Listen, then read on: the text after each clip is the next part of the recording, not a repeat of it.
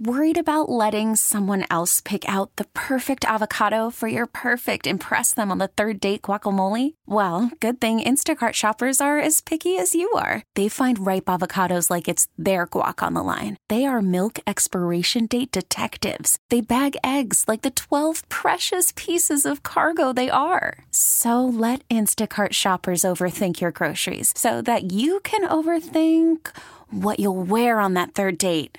Download the Instacart app to get free delivery on your first 3 orders while supplies last. Minimum $10 per order. Additional terms apply. The following program is brought to you by the Preferred Home Team. Content is provided for general information only and should not be treated as a substitute for professional advice from your legal or real estate advisors. Welcome to the Real Estate Radio Hour, a forum of ideas, plans, and expert advice on all things real estate. Andy Prasky with RE/MAX Advantage Plus was named Super Agent by Minneapolis-St. Paul Magazine. Chris Rooney of RE/MAX Preferred is a lakeshore and luxury home specialist. Together, they cover the Twin Cities.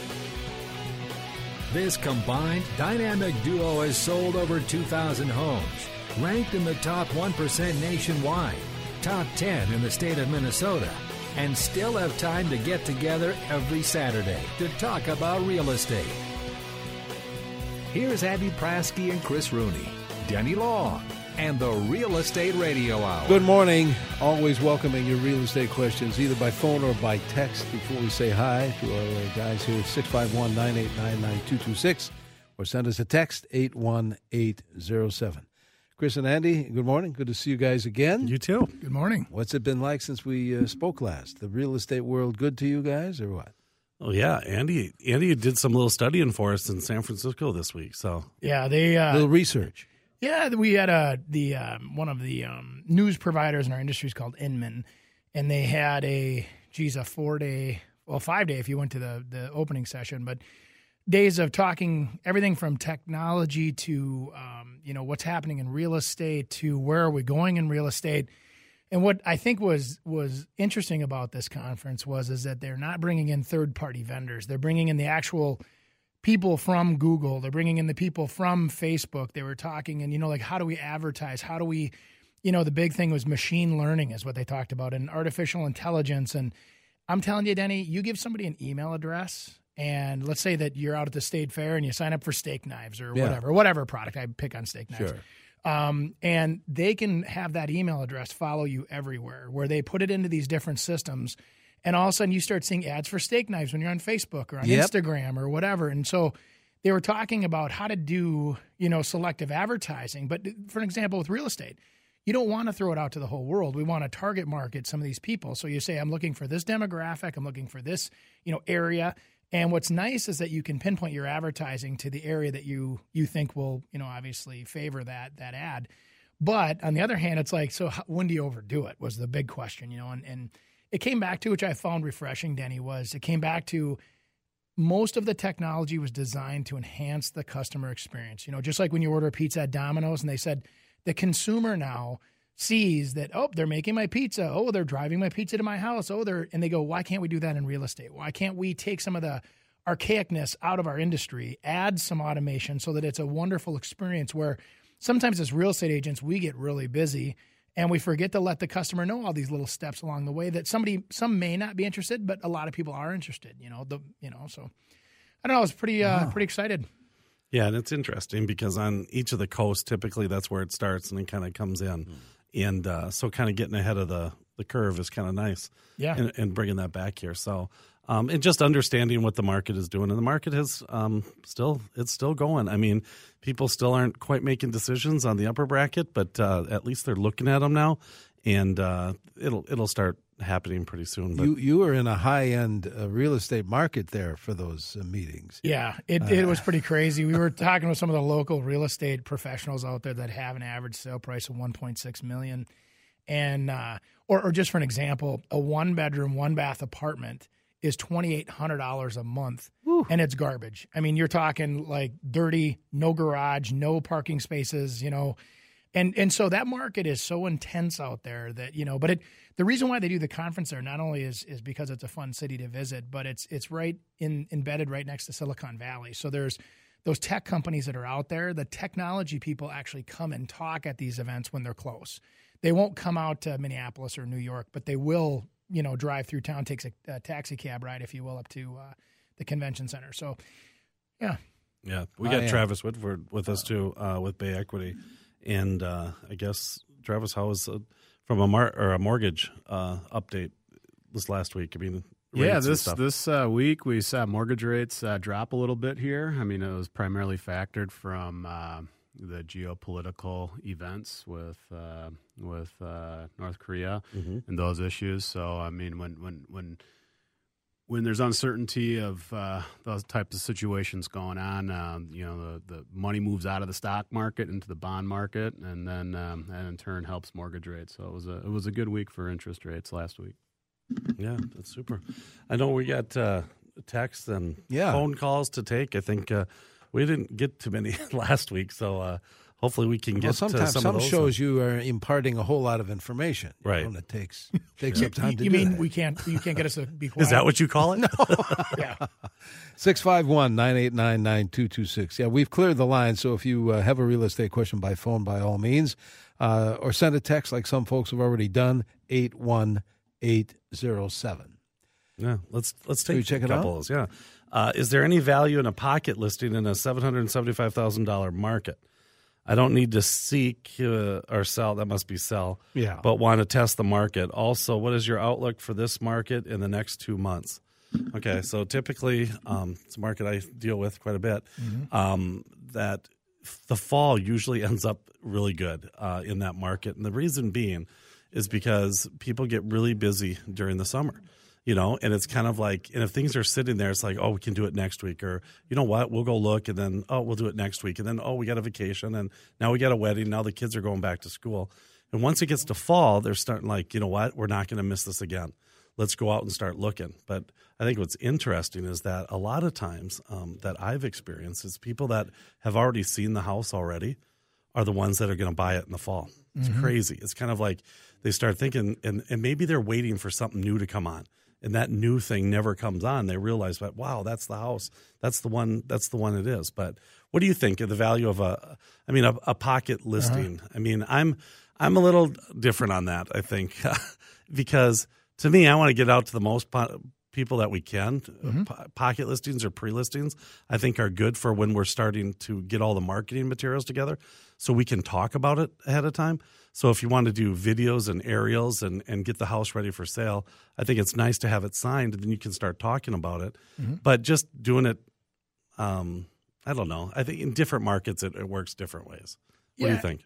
I think that pocket listings are a fantastic way when networked with all the professionals in the marketplace. So when pocket listings are used by some real estate agents to avoid paying commissions, I disagree completely in principle of the theory. When you're using a pocket listing to starve out all of the lead generation tools like Zillow, Zillow exists to generate leads for real estate agents. So no matter how you want to slice and dice it, that's how Zillow exists. That's how they make money.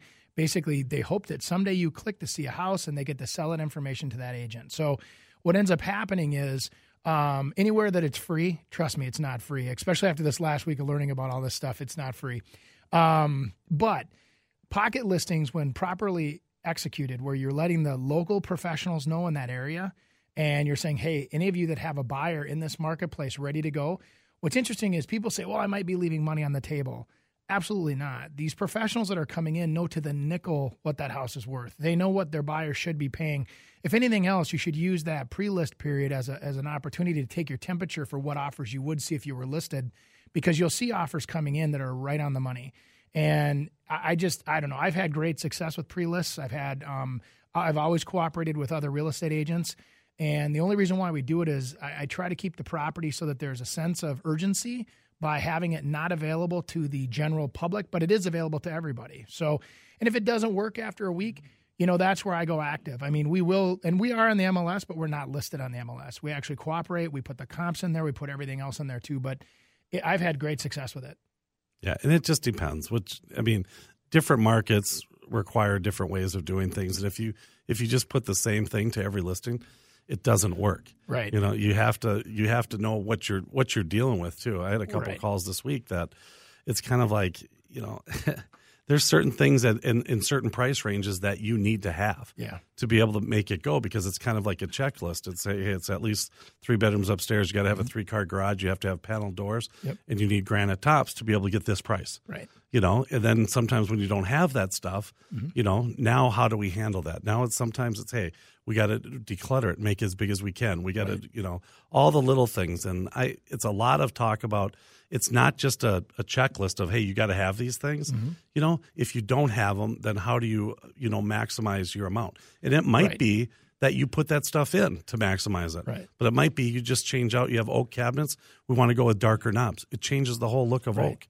Well, and, but Chris, too, the other thing that, when you look at, again, adapting the technology perspective into this, if you're naive enough to think that I'm going to get $30,000 more for my house than the neighbor just got for theirs right next door with less things done to it, what's crazy is that these banks behind the scenes, even with an appraisal and everything else, they have their own data analysis that they do that says, here's within the scope of what's happening in that market.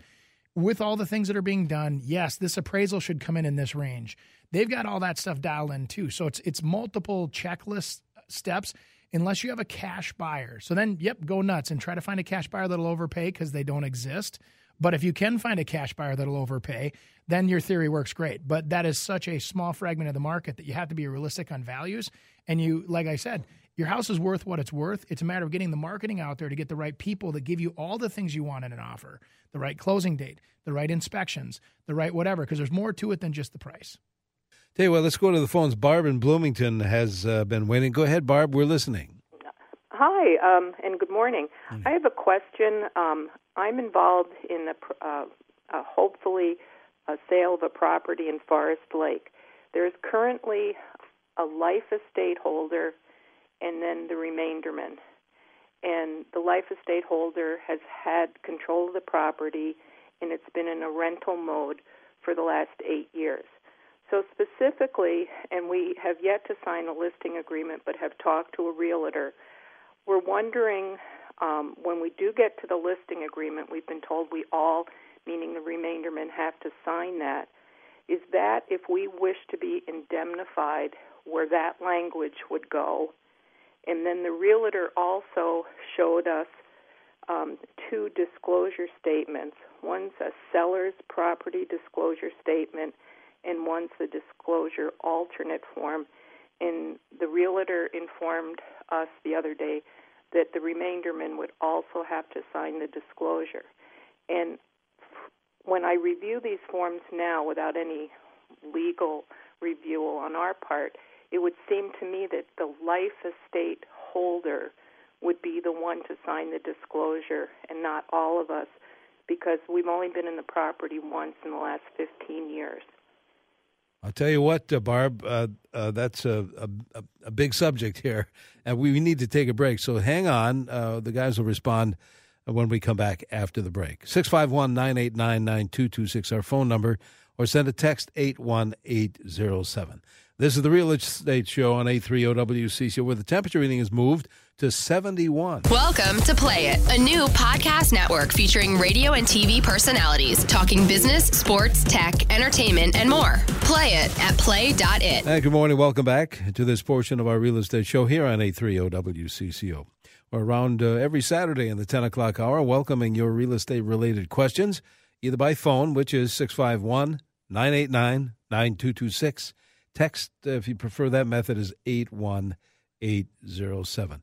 Chris and Andy, I know you want to respond to that, to the phone caller, to Barb. Yeah, I mean, I wish we could. Yeah, because legal, there's a lot of legal little terms in there that we obviously, as realtors, we cannot give.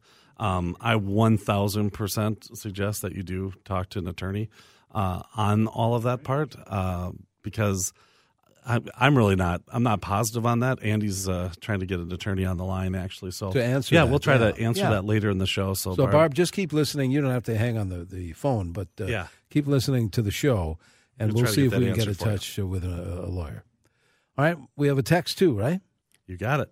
It says the market feels slow. How much of that is parents not wanting to change kids' schools mid-year?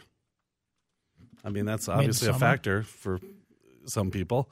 to be able to do that. But I think a lot of local moves move within, the same area. Right. So I think it's more about people just being busy. I mean, July was not good. I mean, at the start of the July was really bad. I'm telling you, it's coming back. But again, there's pockets out there that are just not moving. And what I think what's happened is that there's areas that everyone's like, oh my gosh, I'm finally going to get the value of it. And then a bunch of people in the same spot throw it on the market. Well, then when you do that, I mean, everyone's just kind of hurting each other. So it's kind of like now it's kind of a race to see who drops, the most to be able to kind of get that house sold. And then all the other ones then start happening. But I think it's coming. Yeah. I'm feeling it. No, right. And I think you're right. And there's remember this. We're in such an instant society that we always pay attention to everything and we're absorbed with things that aren't necessarily always important. Right now in real estate, traditionally, this is summer where we normally take our summer vacations. Come state fair time, we start paying attention again because that's when the fall market picks up right through the end of the year. Then we get our winter break, until the spring preview starts. So we generally, in a normal real estate market, have like a cyclicalness to it, where it cycles. We've gotten used to hey, rates drop. Now everybody jumps in the market. It doesn't matter what time of year it is, or there's outside influences that are giving us the reason to buy those houses other than just the natural cycle of life. So in the natural cycle of life, we're supposed to be slow right now. You know what I mean? Or traditionally we've been slow this month. So right. I think in a way we're kind of getting back to natural. I mean, for years it was never, hey, no clue. I mean, we used to be able to say, no matter what, when we came in that listing appointment, that, hey, we know we'll get this, we'll get it within this amount of time, and maybe we'll get more. That for years was not, it's kind of like, let's go, let's try and see what happens. So, true. I know new construction is obviously a big thing that's happening out there right now. Andy deals with that a lot. But for financing, there's different products out there too. Mr. Travis. We actually just established a relationship with a local bank that has a real cool new construction product, and the one thing that's kind of different about this one is it's solely based upon that future value or as completed value. This can be used for rehabbing a property or for just a normal new construction. So a lot of times, with that appraised value can be quite a bit higher than what that kind of overall purchase price is or the construction costs and stuff. So this will allow us to be able to get a loan based upon the future value as opposed to just the actual costs. So in certain instances, you might be able to, build a house with very little out of pocket. Let's go back back to the phones. By the way, there's a line open if you want to ask your real estate question by phone, 651-989-9226. Sue is calling from Shorewood. Sue, you're on CCO. Good morning. Good morning.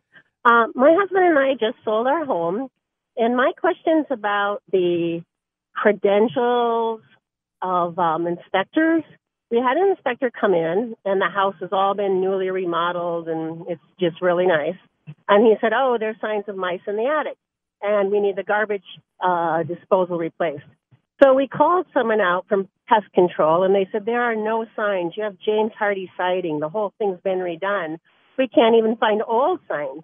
And they wrote a rather harsh letter back to the realtor that requested the inspector. And then the person came out to replace the garbage disposal, which was actually, he said, it works fine. What do you want me to do? I mean, how do you push back on these guys? Our realtor said there's nothing we can do. Just get it done and pay the $2,000 to put new stuff in when it's unnecessary and move on. I'm like, really? I know. This sounds like the water cooler talk in my office. I mean, we get this frequently where I'll tell you what, if you find a good inspector, this is a whole industry conversation. When a real estate agent refers you to somebody, generally it's because they have a track record and a history of good performance and good service to their clients, right? And then now in the new world, it's like the real estate agents are told, hey, give out 25 different people and let the customer pick. The problem with that is that the customers don't always pick right. They pick the one that has a cool logo, or they pick the one that says the right thing that triggers them. It doesn't have anything to do with experience. Doesn't have anything to do with credentials. Doesn't have anything to do with how many houses they've inspected. First thing I'd say to an inspector is, how many houses have you inspected? How many of those customers have had to call you back because you quoted the inspection? Because it happens. I mean, I've had houses where they come out and look at the fireplace and say, "Oh, this whole fireplace is coming down the inside, all the that's the every tiling." Fireplace that's ever been inspected." Exactly, and then It's ridiculous. and then you call out a contractor, and the contractor goes, "There's nothing wrong with this. We can sweep this up and do a little of this, and we're good to go." But see, the inspectors will call it out and say it because of a liability perspective that they don't want to be liable. And if you read their contracts, Sue, usually the contract says that they're only responsible for up to the amount of the inspection that they were charged. So they charge you $450 or $650 or whatever the number was. They, if you complain, you can go back and ask them but for that. here's the thing, though. Sue didn't hire that inspector. The Sue had that inspector come into her home, say these things were wrong, and then she had to go get them fixed, that things that weren't even had to be fixed. So she had to order. I think the problem here is that we see it a lot. Mm-hmm. They're not always right. And they say you get a laundry list of things, and they say, hey, we want this, this, this, this, and this.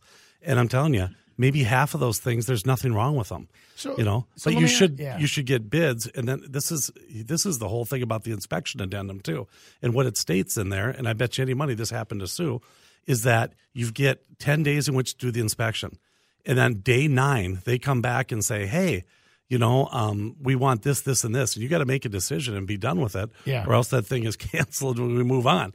And so you don't have a chance to be able to kind of dispute what those problems are. Right. But you can maybe get an inspection at the beginning as well. Well, that and the fact that, just because they say it doesn't mean that it has to be. So when you counter back on an offer like that, it maybe, Sue, the next time you sell a house, you have your agent say that, well, we'll have it fixed to this and or show that it's in working condition. So you can counter that inspection addendum. You don't have to just accept what they say. You could also say, instead, we'll compensate you, $300 for the garbage disposal. And, we don't think there's a mouse problem. I haven't seen mice, so we dispute that. We're not going to respond to that. You'd be surprised at how many times it's the real estate agent that's representing the buyer asking to put that stuff in there for whatever reason, even though the buyer doesn't care. Chris and I have talked about this before. Sometimes it's the agent's issue, not the buyer's issue. Interesting. Yeah. Well, let's take a break. Thanks, Sue. We have another just about half hour of the show to go. If you have a real estate question, 651-989-9226, or send a text 81807. And good morning. Welcome back to this portion of our real estate show. If you do have a question, by all means, we always welcome yours every week. 651-989-9226. Text is 81807. Chris and Andy, we have some text, too. We do. What do you see as correlation between real estate tax value and real market value in Minnesota? It's a question we get all the time. Yeah. Because, there's tax value, market value, and appraised value. Right. Appraised value is obviously the... Yeah, based off the comps and what the appraiser indicates based off the comps. What the lender feels it's worth, too. Mm-hmm. So, and then there's the tax value. That's what the county is taxing you based on. Right. So and then the true market value is what a buyer's willing to buy it for and what a seller's willing to sell it for. Yep. So how about correlation between tax value and actual market value? None. I totally agree. Yeah, there's none. Used to be. I remember my mom and dad telling me, because my mom and dad were in real estate my whole life. Yep. And they always said it was always 10% over tax value every time. That's how you'd list the houses. It was set that way, and it was right, and that's what it went off. But I'll tell you what, now it's just all over the board. Well, think about it. So your city has a $20 million, $30 million budget, whatever it is, for their city expenses. They take the amount of houses in the area, and they try to establish some kind of a value to decide how much to tax each person based on if you have a nicer house or less of a house or whatever. And so that's all that number's used for, is just to figure out how much you should be paying in taxes. They try to follow the market conditions, but what's funny is, like, when the market was going down a few years ago, did everybody notice how your taxes didn't go down, but your property, your tax value did, but the amount that you were paying did not? Right. And then when it went back up, anyway, but personal problem. But it has nothing to do with what your house is worth on the street. But here's what happens, though. A lot of people will use that against you.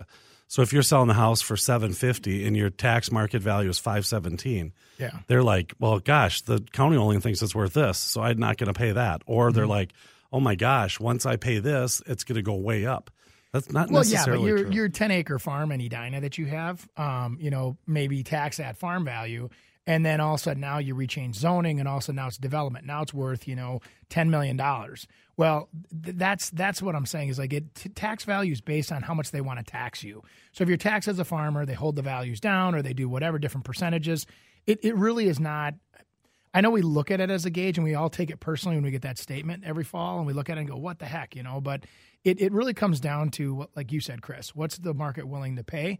Currently, based on current market conditions, interest rates make effects on that. Demand makes an effect on that. There's a lot of things that equation used at the city level or the tax level is not incorporating. Well, you said in the first segment, too, about a cash buyer. If there's someone out there that, hey, wants to buy it, because here's the thing. It's worth what a buyer's willing to pay and a seller's willing to sell it for. Mm-hmm. And now if they need financing, the lender's going to come into that equation because now they got to appraise it for that value or else they're going to have to put more money down in which to do it. Right. Cash kind of trumps all of that. It's kind of like it doesn't matter. Right. They're going to pay for it. They don't need financing to justify. Yeah, but what I've heard they're paying. appraisers, and I know they start calling the show because they think I don't like them. I love appraisers, but the thing is that they'll throw out You're just mean to them. Well, no, but here's where I have a problem is that they follow rules instead of reality sometimes, and reality is that their job is to establish what a fair market value is, right? When they're appraising that house, what's an appraisable? Show the proof that the house is worth this. What other example other than cash is better than cash? Someone that has enough money and the wherewithal to put cash down, that establishes exactly what the market's worth on that house, I would think. And a lot of times they'll say, well, I didn't put that comp in there because it was cash. And to me, it drives me crazy. But they do have lots of rules they have to follow.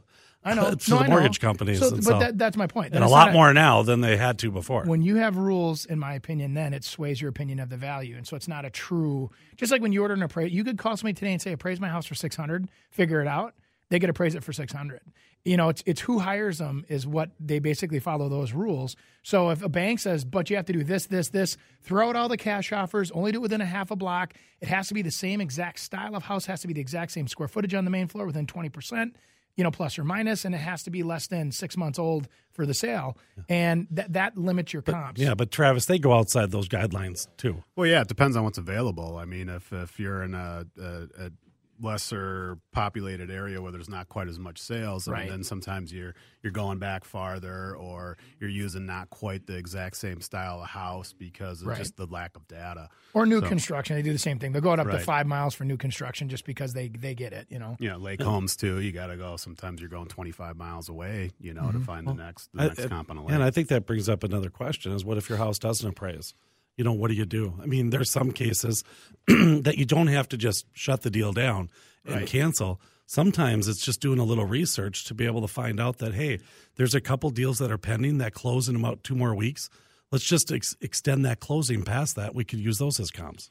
Yeah, in the conventional world, I mean, if there's recent sales that end up closing shortly after an appraisal is done, typically you're able to get those reworked into that appraisal, and but when you have a government loan, that is a lot easier said than done. It's much easier to get something updated with a conventional loan if there's a couple new sales that close shortly after an appraisal is done. 651-989-9226, the phone line, and text us if you like, 81807. Let's go back to the phones, guys. Verdell is on the line. Verdell, you're on CCO. Good morning. Yes, hi. I have a question about a quitclaim deed. My husband passed away like 17 years ago, and so my son and daughter are on the deed. I have a life estate. Now they're willing to take over. Can I sign off on the deed? I suppose it was set up, nothing could be done until I passed away, but they're willing to take over. So okay. Well, first of all, what a quitclaim deed does is that transfers your interest. It doesn't. It just transfers your interest in the property. It doesn't transfer anything like any bad things that are on the title or mortgages or anything like that. Now, when you combine this with a life estate, I mean, that there might be some taxable events there. Yeah. And I would definitely talk to your accountant before making that decision. Well, I mean, spending $1,000 or $2,000 on getting an opinion on something from a professional, an accountant or the attorney, can save you $30,000 to $50,000 in making the wrong tax decision. So I hear that all the time where hey, we snuck it into the kids' names. Well, that's a taxable event. They're gaining something that, now outside of the protection of inheritance taxes and everything else, you might be actually hurting your children by doing that. So I always say, like we always do, tax attorneys and accountants are it's well worth a phone call. Absolutely. Into them. And if if we take that stuff too. If you contact Andy or I, chrisrooney.com or Prasky.com, we can get those questions over to people that are on the show all the time and can kind of get you that answer. And then if you want to employ them, you certainly can, or they'll give that advice at no cost to you. All right, before we break, let's go to Ellen, who's calling from Minnetonka. Thank you, Ellen. How can we help you? Yeah, we're looking at a piece of property that has been tax forfeited, and I called the county. They gave me the price. Is that the price, or is it like buying a house and you can put in an offer? Well, that's an interesting question because, Ellen, a lot of times when you buy properties on auction, there may be a disclosure that's in there that says does not cover any encumbrances or previous. So there might be other liens and judgments against that property that are still valid. You're just buying the tax rights so they're surrendering it back for tax, but there could be other liens, judgments, and things you have to clean up too. So you need to do a complete title search. I would do a lot more due diligence before I write out a check to buy a tax forfeited property. Yeah. And I think in real estate, in general, what we say is that everything's negotiable. I mean, and it really is. And that's the same thing. I mean, obviously, if they're not able to sell it, and tax forfeited land it's really kind of an interesting thing. It's basically someone's completely forgot about it, and it's sat for 5 years, and then all of a sudden, it reverts to the county, and then they turn around and then sell it off. Well, in the IRS, too, we've dealt with that with the IRS. You follow around their irs.gov. They've got the tax properties that have been seized, and they're, oh my gosh, this is a great deal. It's only $140,000 to buy this $300,000 house. And then you do the math on it and you realize they owe more on that house than what it's worth. And even at that 140, it's not worth purchasing because you got to clean up so much other stuff. I'll tell you what, guys, let's take a break. We have more show to come. If you do have a real estate question, 651-989-9226, or send a text if that's easier, 81807. Welcome to Play It, a new podcast network featuring radio and TV personalities talking business, sports, tech, entertainment, and more. Play it at play.it. And good morning. Welcome back to this portion of our real estate show here on 830 WCCO. If you have a real estate question, we always like to hear from you, either by phone or, as I said, by text. Phone number 651-989-9226. Or send a text, and we have a couple of those right now. Yeah, I think we had a follow-up text from Ellen. Oh, okay. On the tax forfeited property. How do you find out if there's other liens or encumbrances tied to that property? I mean, you're at the right spot. If you go to the county, they'll have everything there for you. It's Just like take a the time title to search. sit down with them, and they'll go over all of that stuff with you. So also you can go through a title company to do that, but it's probably easier. I mean, then you have to start employing them. Well, you can get the answers right there at the county. True, and a lot of people misconceive. When you go through foreclosure, a lot of times that does wipe out all the other encumbrances when you buy a foreclosure. When you tax forfeit, that does not. Yeah, right. Okay, here's a good question. We owe less than $50,000 on the house we live in. Any good reason to pay it off? I think that's obviously that's a kind of a personal thing if someone wants to be done with their loan, but there's obviously some tax advantage to interest rates, but there's also another interesting way. I mean, what are you going to use that other money for? Where that money's sitting? I mean, if it's sitting in a 1% savings account. Yeah, the other thing too. I mean, it's the amount of interest deduction you're probably getting on a $50,000 balance. Not even out. Yeah. It might not even get you past where you get a benefit for it. So.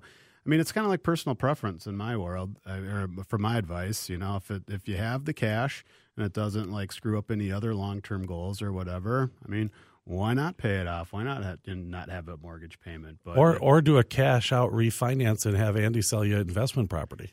Yes, make you more money. Yes. Oh, you laugh, but that's the whole time. That's what a lot of people do. I was thinking, pay that off and let's go buy a cabin. He's always selling. Okay, did we miss any of these? Let's see. Somebody wanted to know. I don't know if you can you answer a question like that? Investment-wise, real estate or the stock market? Oh, which one's better? Anybody want to Obviously, we're realtors, and so I think in real estate, I mean, it's all in the buy. Mm-hmm. It's what you get it for, and if you can get a good buy, and there's some good buys out there right now. There really is. And I'll tell you the other thing there's not a lot of out there is executive type rentals, but there's a lot of people that want to rent that. Mm-hmm. And that's where some of these executive homes, and I say kind of like over that $700,000 mark, you can get some amazing deals on them. And then if you rent them out for a while, when that market flips, I mean, you'll be able to gain a lot of nice little equity in them, and you're covering your payment. I mean, with the rates of what they're at now too, you're not paying that much. And I'm telling you, those executive rentals, they pay. Oh yeah, they're paying $4,000 to $7,000 a between month. that and they're short-term leases, but then you flip that over to Airbnb, and you have people coming into town that there you go. want to rent for 2 weeks while they're working on a project at the big company in town or whatever. Those properties are huge in demand right now. Yeah, I've been seeing on the VRBO thing where cities are trying to, get rid of those and not have those and have longer term rentals rather than beginning. So and try and get that do some research. We're going to talk about that someday. Try and get that house before the Super Bowl. You might be able to exactly. rent that house get a whole year's worth of rent in that 1 week. That's funny because a lot of people talk about that. They did that about the Ryder Cup too, and that. What they said they were getting and what they ended up getting were two different things. There's certain places, that if Tiger Woods comes into town, you're going to get whatever you want, But if you're downtown, there's some really good things. But there's a lot of like townhomes and associations that won't let you rent them out. And so you're kind of stuck there too. We had a text earlier that what compels people to develop around ponds? Well, everybody has their wishes. It's an upgrade, I'll tell you that. I mean, you pay more for it. Well, it's a deep love of turtles, Denny, is what it starts Turtles? with. Yeah. Here's what I say. So new construction, I jokingly say that because I absolutely love my turtles. I live on a pond. I have a few rocks out back. And in the middle of the day, I'm on the phone working the business, turn around, and there's the beautiful turtles. And then there's swans that'll swim in and whatever. So I live on a pond. I love a pond. It brings a lot of wildlife that I normally would not see, but yet keeps it at a distance because usually it stays out onto the pond. If you have small children, and, some people avoid ponds. But in new construction, we get a premium for pond lots. You do. We get a premium for lots that have views of a lake or lakes of a wetland. And so it's instead of looking at somebody's windows, like the urban feel, I think if you can get a suburban built house that feels like you're out in the country, but yet you're still close to town, that's what a lot of people desire. Okay. In Minneapolis. Makes sense. Anyway. It's funny, Andy, you said something about the turtles. I have a good friend of mine that invested in some land down in Florida, and in 2008 he bought this land for $140,000, and he just got an offer for it for $8,000. And they were and now they're putting in all the utilities. They didn't have utilities at the time, so there's $18,000 coming. He's just like totally flustered. So he gets the deal done, and they go out to the lot, and they said, "We have a problem. You have burrowing owls and gopher tortoises." And I'm like, what? And he goes, yeah, it's $5,000 a piece to get it. So he's got to pay $2,000 to even get out of there. And it's just, but now someone just accepted the burrowing owls and gopher tortoises. But that's kind of interesting, that because they're endangered. About a niche market. You must know what a burrowing owl is and a gopher tortoise. No, it was really funny what he was saying because the guy just lost $140,000. I'd ask you what they and paid for it for 10 years and lost $140,000. So the market's not all the way back. No, not in Florida for sure. They were in some areas. Actually, we were just talking about the delinquency or deficiency rates of payments being missed is still at almost 18% in Florida. Phoenix is the same. So a lot of these big cities that are the hot cities, even though they're masking it and they're hiding it from us, it still hasn't gone away. The economy's not back 100% like it used to be. It feels like it is because, we're all tricked by what's happening, but ultimately it still needs to get a lot healthier still. Boy, this is an interesting one. A rental question. It says, my grandson in the military signed as a co-signer for a friend. He never lived there. The friend then committed suicide. Oof. Now the grandson has an eviction notice hanging over his head. Can he get out of this? Wow. Legal question. Oh, yeah. I know it's legal, but it's wow. That's very interesting. That I wonder if that landlord had to file eviction just to be able to get rid of that lease because the other person is gone, and so it might be a legal. State problem, legal problem. Yeah. Because I'll tell you what, from an eviction standpoint, if you get evicted, it's very hard to get a rental. I mean, there's a lot of people that on our rentals, it's like, hey, if you've had an eviction, we're not dealing with you. Right. Or even, had an unlawful detainer. Well, we've even had clients that have co-signed for their buddy, and then their buddy misses every other payment, and their credit's destroyed because they co-signed for a buddy back in the day to help them out. And I'm telling you, don't just co-sign. Take it a lot more seriously than it's a big deal. Travis, another one. Would you be better off to pay down your land loan with your savings account before building, or save it and use it while building a house? I think I would probably save it and use it because, once you kind of own that land for a certain period of time, you probably are gaining equity in that house or that land from appreciation. And, you can utilize that equity from the appreciation in the land or the reduction in loan balance. It's kind of potato at the end of the day because you're going to need all that money, to whatever you're deciding to build. But Andy's not even come up with potato. Yeah, I know. I was holding out. You were. I got 6 more pages before I get to the potato references. All right. It's getting close to lunchtime, I think. Say, we're just about out of time. How do we get in touch with each one of you guys now? How do we do it? ChrisRudy.com is where I'm at. TravisMNLoans.com. Prasky.com. It's just easier internet. But, go to our website, too, though, or the Facebook. We've got the Real Estate Radio Hour, WCCO, and check us out. We put an article on there, the most expensive cities and least expensive cities to live in, so go check it out. I want to do that today. And all our listings are on that, too. Yep. All right, good deal. Back next week, I presume? Yes. Very good. All right, thank you all for joining us today. We get it. Attention spans just aren't what they used to be. Heads in social media and eyes on Netflix. But what do people do with their ears? Well, for one, they're listening to audio. Americans spend 4.4 hours with audio every day. Oh, and you want the proof? Well, you just sat through this ad that's now approaching 30 seconds. What could you say to a potential customer in 30 seconds? Let Odyssey put together a media plan tailor-made for your unique marketing needs. Advertise with Odyssey. Visit ads.odyssey.com.